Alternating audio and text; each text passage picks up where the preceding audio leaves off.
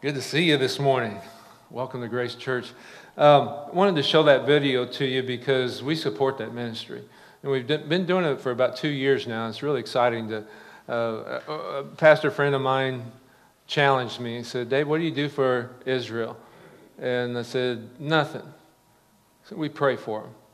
He said, well, I want to challenge you to support some ministry in Israel because there's a scripture that talks about if you bless Israel, you'll be blessed.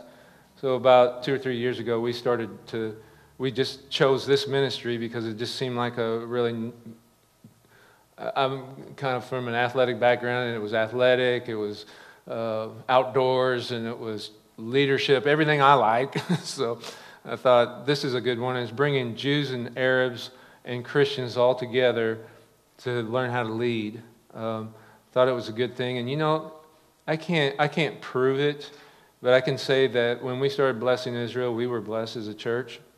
I can't prove that, but I just can look at the calendar. I take pretty good notes of when we do things, and it was just amazing what we're seeing. I'm glad to be a part of something that's happening there, because you know, when you look at the fact that the world is getting worse as far as challenges and problems and difficulties, and terrorism is on the rise, all these desperate situations in the world, but that is not the signpost of the end of days. It's not the signpost of when Jesus will return. There is one signpost in the world, and that's Israel. So we look at Israel and see what's going on with Israel, and then we know how close we are. And how many of you understand that we're getting closer and closer every day? But when we look at Israel, 1948, they became a nation again, and there's so much opposition, so much persecution. But as we see Israel becoming stronger and stronger, there's going to become a day when the scales are lifted off their eyes, and they'll see that Jesus was a Jew. They already know that, but they'll know that he was their Savior. There's a lot of Jews that have come to Christ, but there's going to be a massive influx of Jews realizing that Jesus Christ, is their Savior, and then the end is really close. So anyhow, or I should say the beginning is really close, because God's going to turn it all around. You know, it's not going to be this world that we know. It's going to be so much better.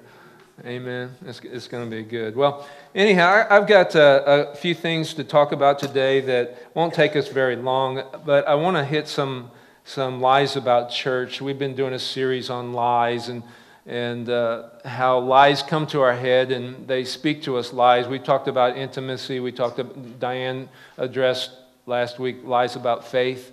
Today we're going to talk about lies about the church.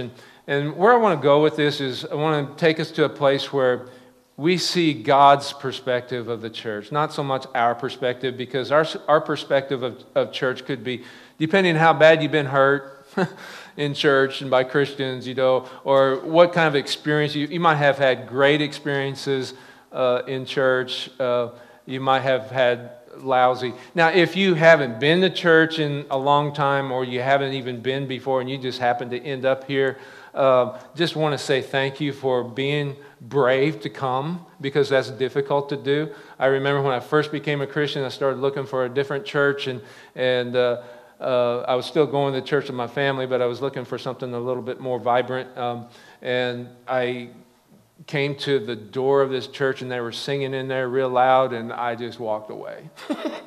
It was just totally intimidating to me. So I understand that journey. I understand that process. It happens to a lot of us. But I do want to commend you for coming, and thank you for visiting and being our guest today. A lot of what I'm going to say to you today is both for people that have been in church, that are Christians following Jesus a long time, and for those that this is their first time back, or the first time period.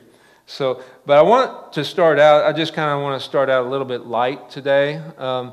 This has nothing to do with what we're going to be talking about, but I found some, what I consider humorous. Let's start with this right here. Isn't that great? I just love that. You can laugh a little bit if you find it humorous. You don't have to laugh, but it just made me think about how much I miss my hair. And there's a scripture that says, Jesus said, "Are not 5 sparrows sold for 2 pennies, yet not one of them is forgotten by God, and even the very hairs of your head or back are all numbered." So don't be afraid. But really, the point is that God cares about you right now, right where you are. Isn't that good? And if he doesn't have to count as high now, that's fine too. He still cares about you. Gary was having a yard sale, and a pastor bought a lawnmower but returned it back to him a few days later, and he complained that it wouldn't run. And the pastor, he said, "Man, this thing isn't running." He said, "Yeah, it'll run." Gary said, he said, "But you got to cuss at it to get it to start." And the pastor was shocked. He said, "I haven't cussed in 30 years, and I'm in the ministry, and I haven't cussed all that time. Not one word has been articulated by these lips that is a cuss word." And Gary looked at him and like, "All right, just keep pulling on that starter rope, and those words will come back to you." Oh, some of you are getting it right now. That's great. I have a question for you. Is Google male or female? Female. Because it doesn't let you finish a sentence before making a suggestion.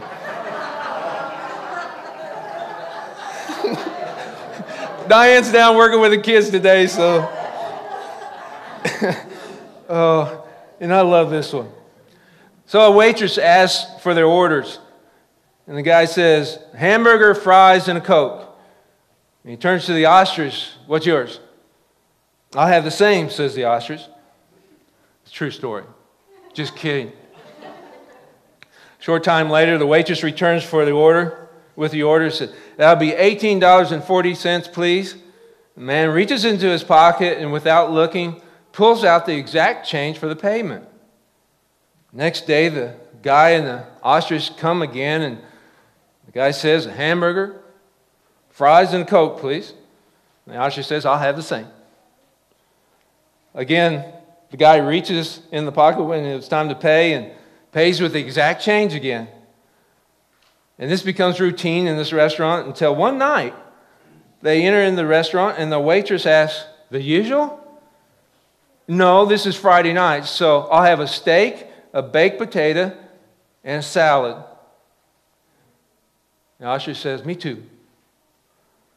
And the waitress brings the order and says, "That'll be $42.62. And once again, the guy reaches into his pocket and he pulls out the exact change and places it on the table. And the waitress can't hold back her curiosity any longer, so she says, "Excuse me, sir." She says, "How do you manage to always come out with the exact change of your pocket every time you make an order?" "Well," says the guy, "several years ago I was cleaning out my attic and I found this old lamp and I rubbed on the lamp and a genie appeared, and the genie offered me 2 wishes. And my first wish was that if I ever had to pay for anything, I would just put my hand in my pocket and the exact amount of change or money would be there to pay for it." And the waitress says, "That's brilliant. You didn't ask for $1 million or anything like that. You just asked for the exact, so you'd be rich the rest of your life. That's just so brilliant." He said, "That's right. Whether it's a gallon of milk, Rolls Royce, the exact money's always there," says the guy. So the waitress asks, "Okay, but sir, what about that ostrich?" Well, the guy sighs and he answers. He said, "Well, my second wish, I will wish for a tall chick with the long legs that agrees with everything that I say." Okay. And I do not know how to bridge from that to this, but... So why is it so important that we confront lies that are told to us? Why is it that in some ways we're very vulnerable to lies, and especially when it comes to the church and what can happen there in our heads. John Stott was an Anglican pastor and theologian, and he used to say, many people love Jesus, but they're not so sure about the church. C.S. Lewis used to quip, Christians are the greatest argument for Christianity and the worst argument against her. So it makes me think about what is the real church, what is a healthy church, and why should I be involved with the local church? There's a recent survey in 2013 by the Barna Group, which does amazing work, and they asked over 1,000 American adults the following question. What do you think about going to church? About 30% of Americans say attending church is very important. About 40% are ambivalent toward attending church, and 30% say attending church is not important at all. Now, those who are ambivalent about attending churches or attending church, they gave two reasons, two fundamental reasons, two top reasons for it, and quote, unquote here, I find God elsewhere. That's 40% of those that are ambivalent toward church. And the second reason is it's not personally relevant to my life, 35%. Now, I'll talk a little bit about millennials. I love millennials. All my kids are millennials. And some of you are millennials here. But some, not all, of course, but there have been some millennials who are checking out of church and they don't want to have much to do with it. They're opting out. And they cite the following three factors with equal weight in their decision to opt out of church. And this is number one. Number one is the moral failures of church leaders. So it causes a disillusionment. And number two, hypocrisy that they see in people. And number three is the church's irrelevance. Now, I'm going to talk a little bit about some of those, but just to encourage you, there have been moral failure in church leaderships since the beginning of the church. And it will continue to happen. You can't let that dissuade you. You can't let that discourage you. It happened to me personally. I didn't fall morally, but the person that I was working with, a pastor that I was serving, he fell, and it split the church wide open. It caused so much destruction and hurt. But you know, I'm just going to tell you, you can live past it. And it's hard, it's painful. Some of you have been hurt in church, and it's difficult. I understand that. I really understand that. But please, just consider the fact that Jesus hasn't changed, right? And He still loves you, and He still loves the people that you've been hurt by, or that you've hurt, or, you know, there's just conflict because we're people, right? Just understand that there's still a higher purpose, and don't quit. Because you need the church and the church needs you. And what Jesus is doing through the church is incredibly important, and you can be an incredible, important part of that piece. Just take that for what it is. I hope that will bring encouragement to you. You're not alone in your hurt, is what I'm trying to say. It's happened to all of us. And it will continue to happen. But it's not the end of the story. Probably I've been hurt the most in church. And I've been around doing this for 31 years now. But I've also had my greatest joys here too. And I've seen the worst of people, and I've seen the best of people. And I can just tell you the men that are with me on, and women that are with me on in a close leadership working relationship, I have never experienced such helpful attitudes, such healthy attitudes towards the church. They serve you. and you don't even know who they are. But they help me. They have Diane in my back. And I'm just so thankful for the lead team that I've got now. It's just incredible. So even though you don't know, would you give them a hand, because they're serving you every week. So you're good.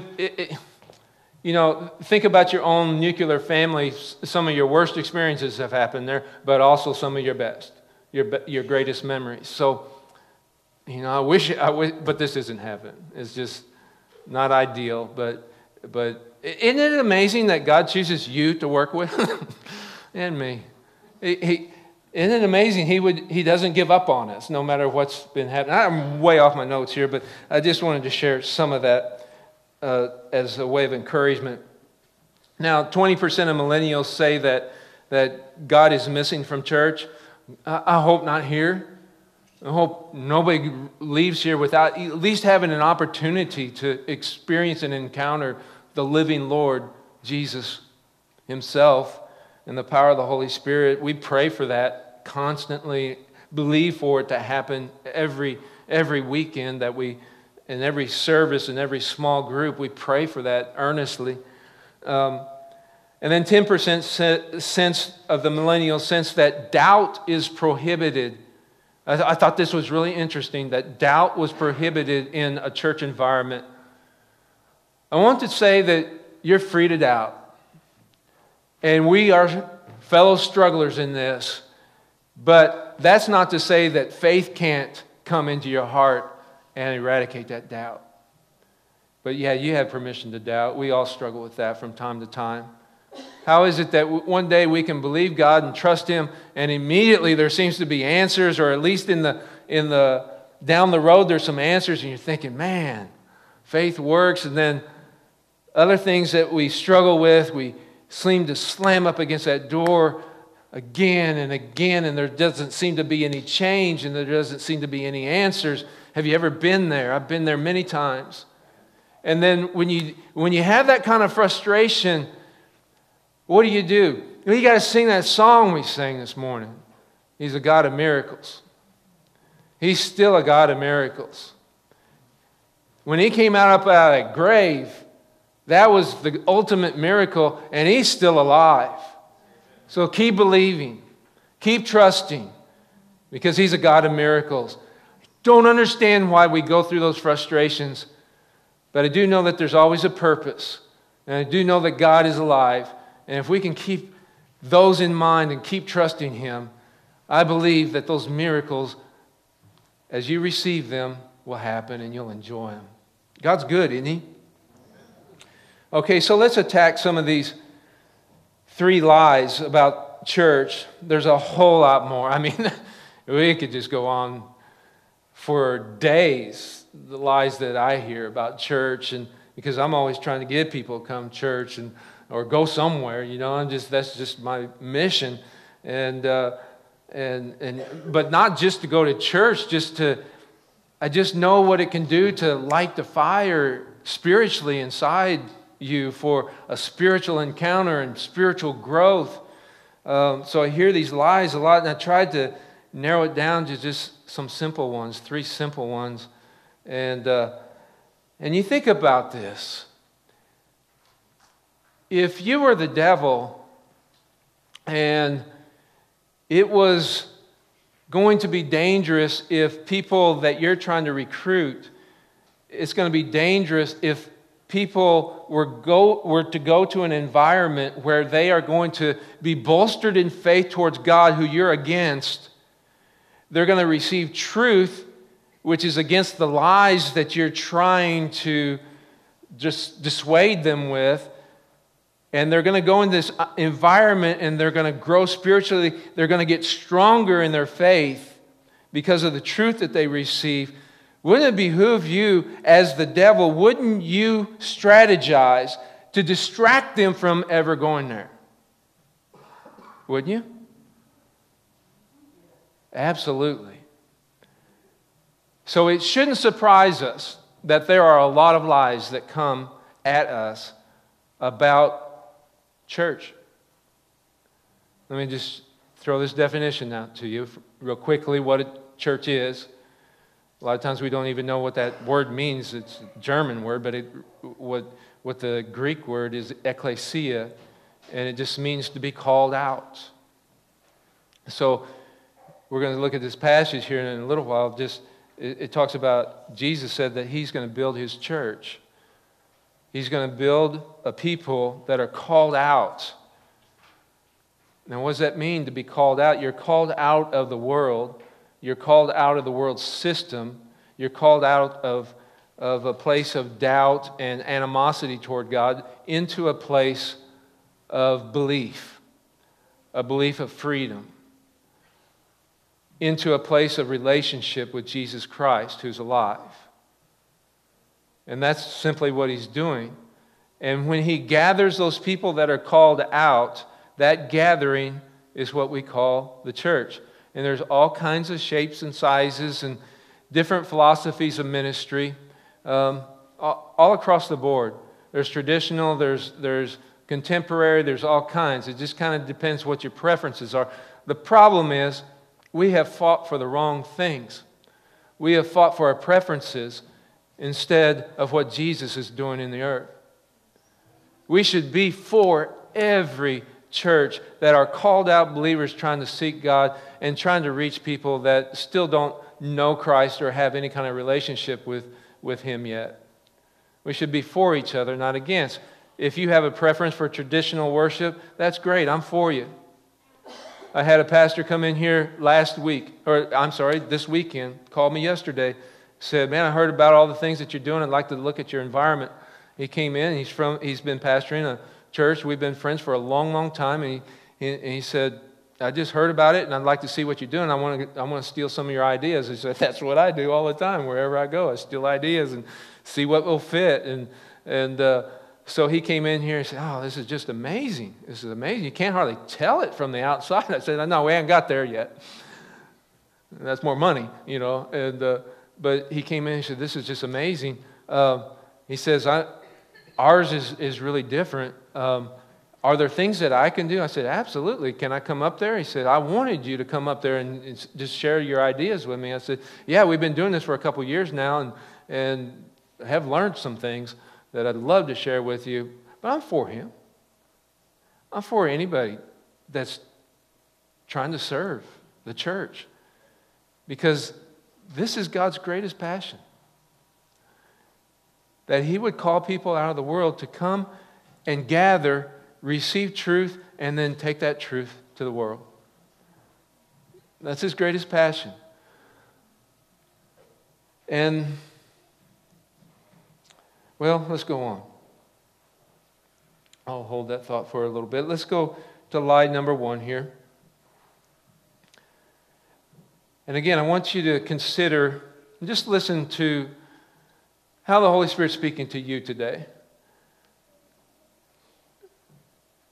I want us to consider how God sees the church. So here's lie number 1. The church is boring and irrelevant. And there's nothing that I can do about.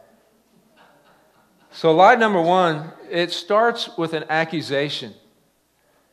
And the accusation goes like this: church is so boring. And church is irrelevant. Now here's the truth about that, is that that's not always untrue. You know? Church can be boring. But you know what? Yeah, I think sometimes we get an idea that church should be entertaining. And we do everything that we can, you know, to keep it engaging. And some days I'm on and some days I'm off. And then we try to bring a team, and Coach Miller speaks for us, and Diane speaks for us, and Jimmy speaks for us, and we try to mix it up, and I need to do that more. But you know, you get more from different people, and our worship. You guys just blew it out of the water again today. Isn't worship amazing? I mean, I would rather not be anywhere but here for worship. And I don't know if that comes from being around these guys who are so pleasant to be around, or if I've just grown to be accustomed to the way that they lead. I've just watched them grow over the years, and especially in the last couple of years, it just seems like they're getting better and better all the time. And not that it's a performance, because it's not. They're leading our hearts to worship. And I need that. I need that every Sunday. And there's a lot on my mind on the weekend service, but there's every service. I'm not thinking so much about the message at that moment when there's a ministry moment.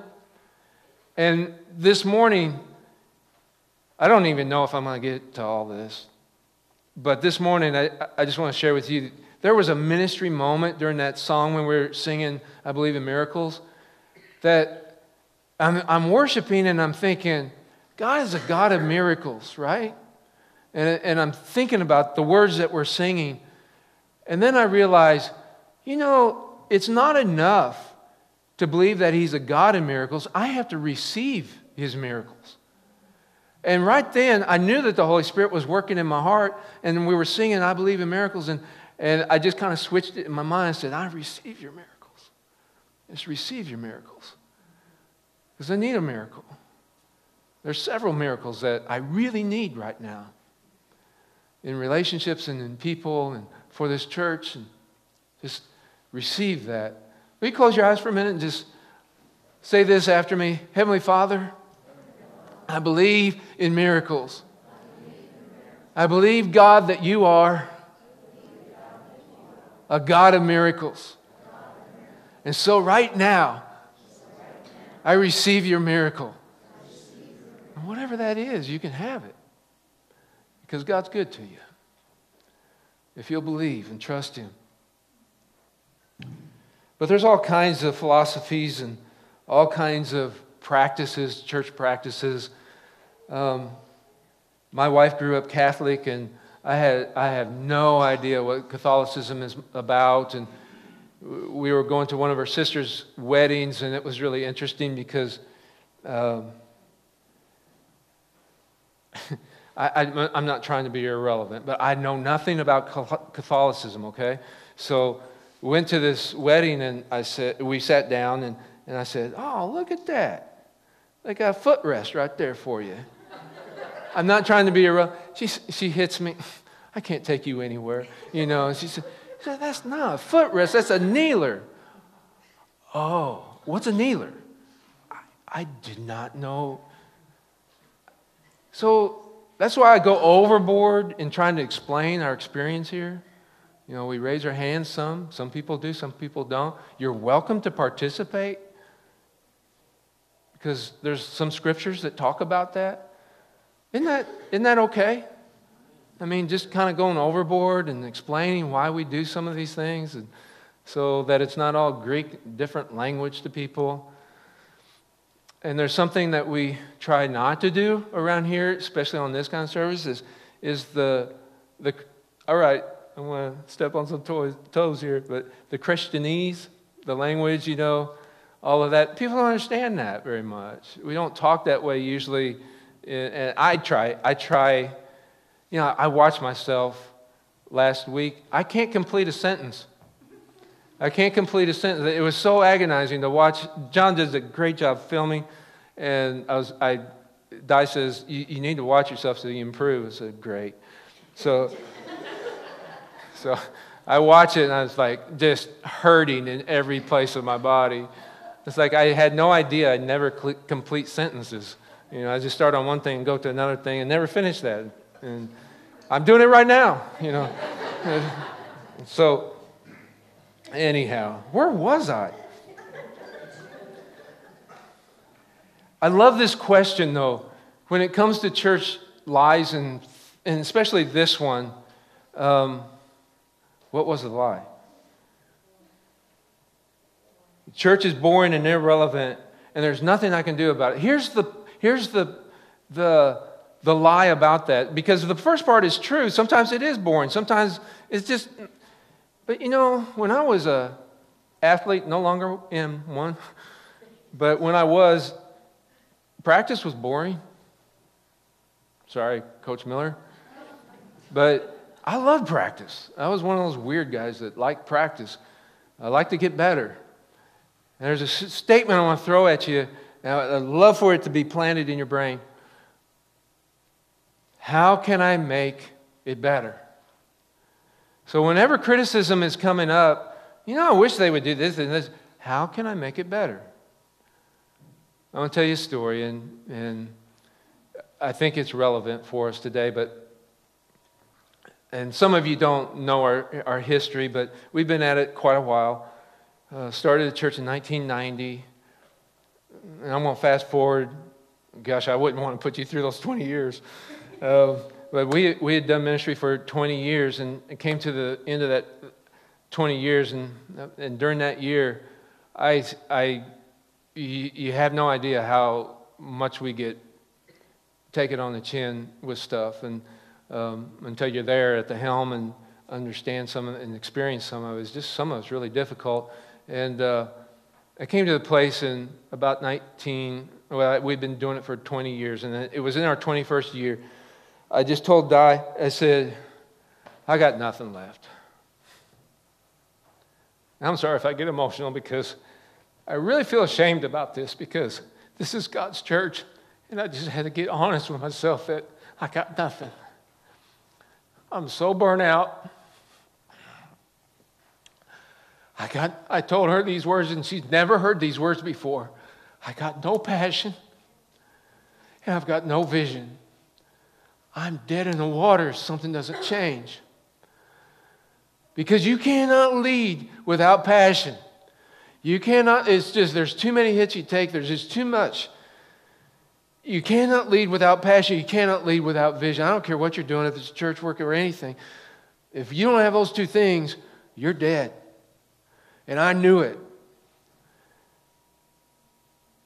And a friend of mine, who I'm going to have come, as soon as he can break loose a little bit, but he pastored a church in Columbia, Woodcrest, and his name is Pete Van Ward. And I got connected with him somehow through a mutual friend. And he told me during that period of time, he said, you need to go to the Global Leadership Summit. And I said, I looked at it. It's pretty pricey, though, and, don't have that kind of money. He said, find it. Find it. I said, okay. I didn't go that year, but I went the next year, and this is 2011. Whenever you say the number 2011, man, my heart just leaps for joy, because that was when I changed. And what happened was, I went to this conference. They satellited it from Willow Creek to St. Louis, and I thought, well, it'd be easier to go there. Tickets are all sold out in Chicago anyhow. So I went to the feed in St. Louis, which was a big feed. There were about 3,000 people there in the feed, So they're piping this all over the world. Went in there, and Bill Hybels gave this message. And I'm telling you guys, I have never been hit right between the eyes like that message hit me. And I knew the place that I was in my criticism. I was constantly fighting this battle of criticism in my mind of people. And I couldn't get past it. I don't know if you've ever been there, but I just found my vulnerabilities and I found my weaknesses, and I couldn't get past them. And I was critical about people. I was critical about leaders. I was critical about pastors. I was critical about the church. I was critical in almost every realm of what I'm doing. And I listened to this message, and I'm not going to tell you what the message was because it probably wouldn't be meaningful to you, but it was meaningful to me. But I can remember two things of that message especially, and I've gone back to the message over and over again when I need to slap. But I can remember this.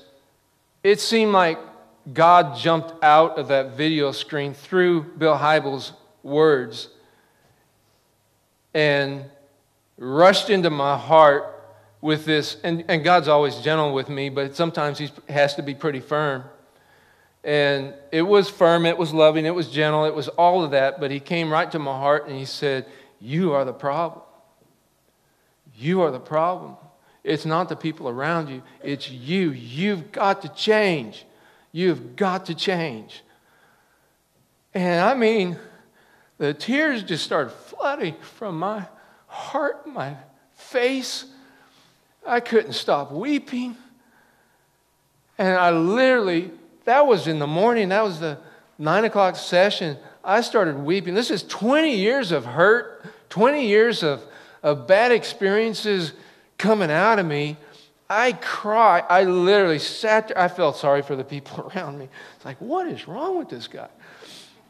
And I could not keep the tears. And I'm not a crier until I get up here. I don't know.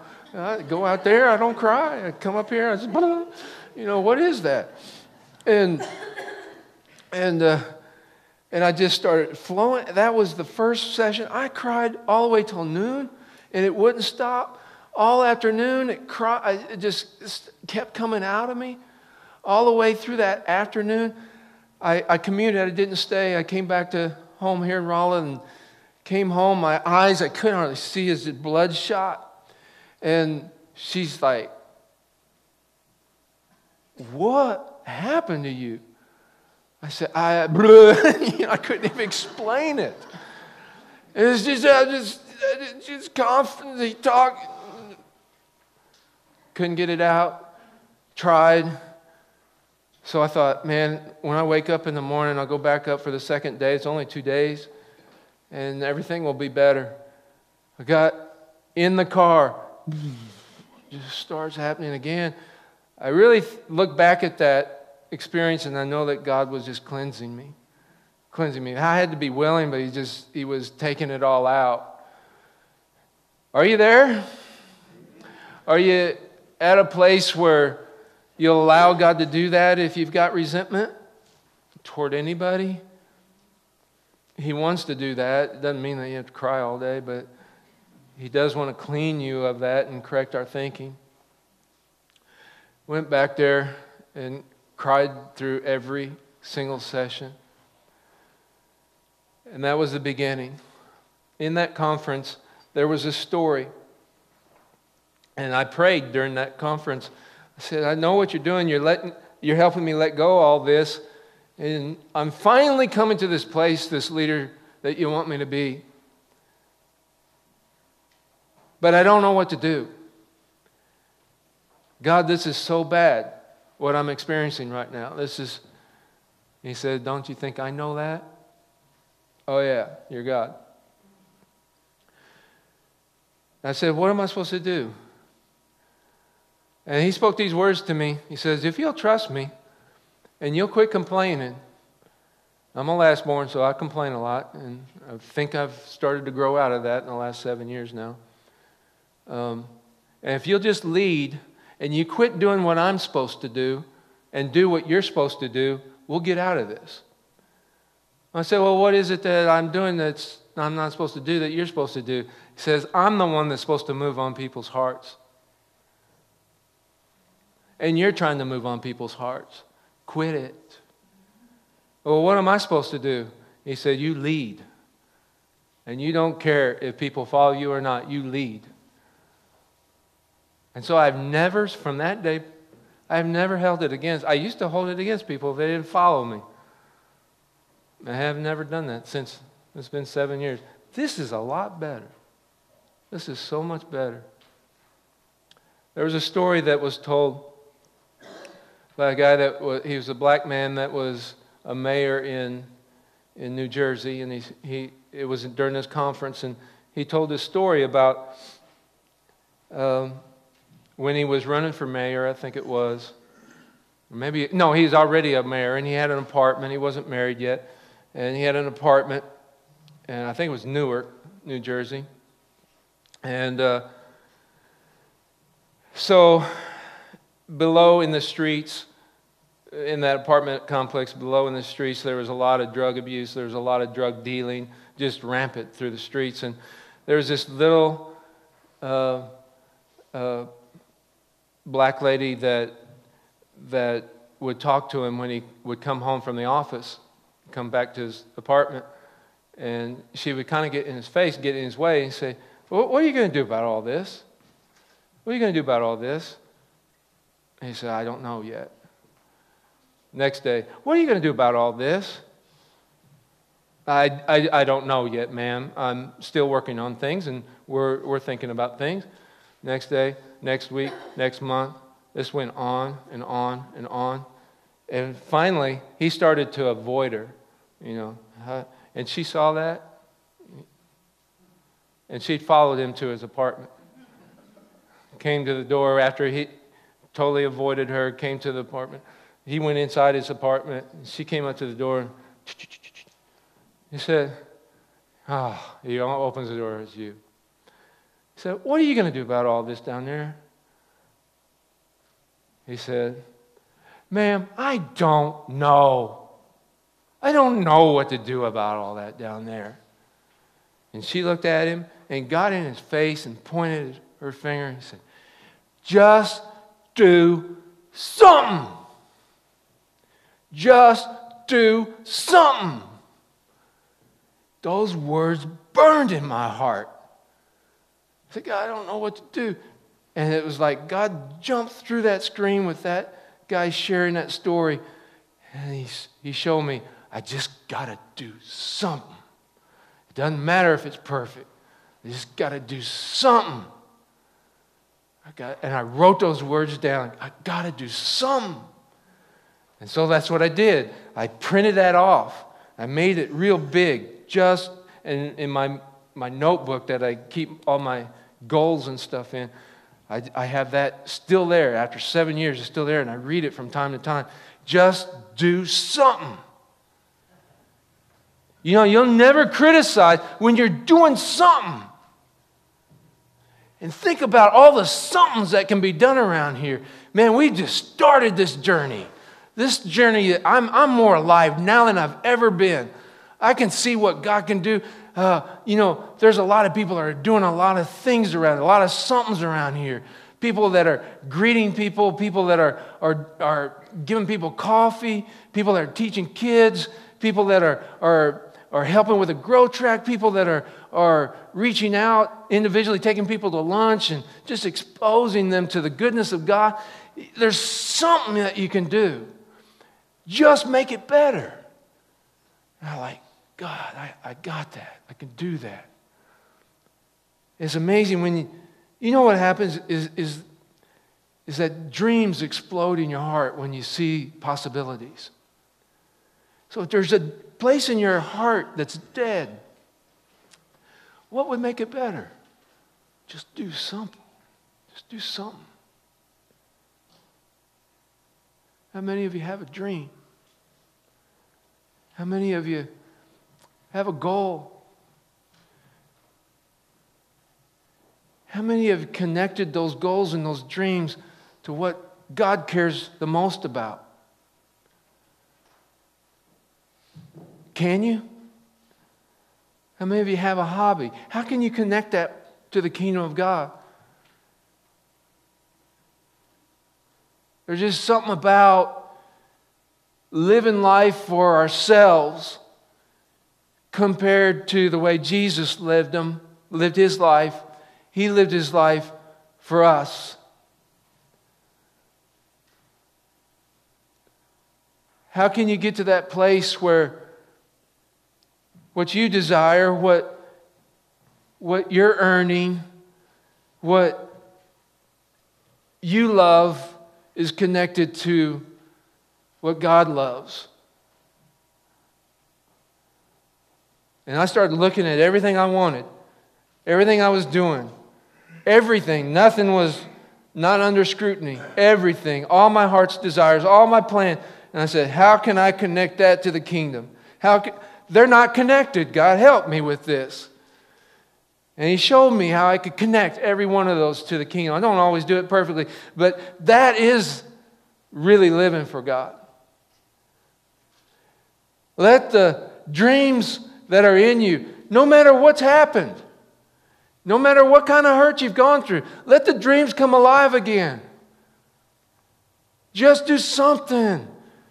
And could I add to that? dream something. So I don't know if it's God's dream or mine. Just dream it. Just dream it. Father, in the name of Jesus, I ask that you, by the power of your Holy Spirit, help us to dream bigger. And the dreams that have died, will you resurrect them for us now? In Jesus' name. God, where there's hurt and pain, would you bring your healing? Will you build back in us a greater hope than was ever there? Would you bring back and reconstruct a dream that's more in tune with what you care about most? Would you use us, God, in your kingdom? Would you use us, God? Would you bring back the passion? Would you bring us vision like we've never seen it before? A clarity of where we can help. Even if it's small things, give us clarity of vision in those things. And pray for each one of us, God. We'd be open and obedient to what Scripture calls the heavenly vision. That you know we were born for. That you know that you've gifted us for. Thank you, God, for being so patient with us. It took me 20 years to get a hold of this. God, you've been so patient with me. But now my heart is afire. It's burning because you've connected me with your kingdom purposes. And I ask that just spread to each of us. God, where there's death, where there's hurt, burn that out of us now, God. And let the fire of the Holy Spirit burn so bright and so hot that we're not cold, we're not lukewarm, but we're hot. Spread that fire on us. These are the days that you've ordained for us to live in. These are the days that you chose to use us. And let us understand the importance of our day right now. In Jesus' name, amen.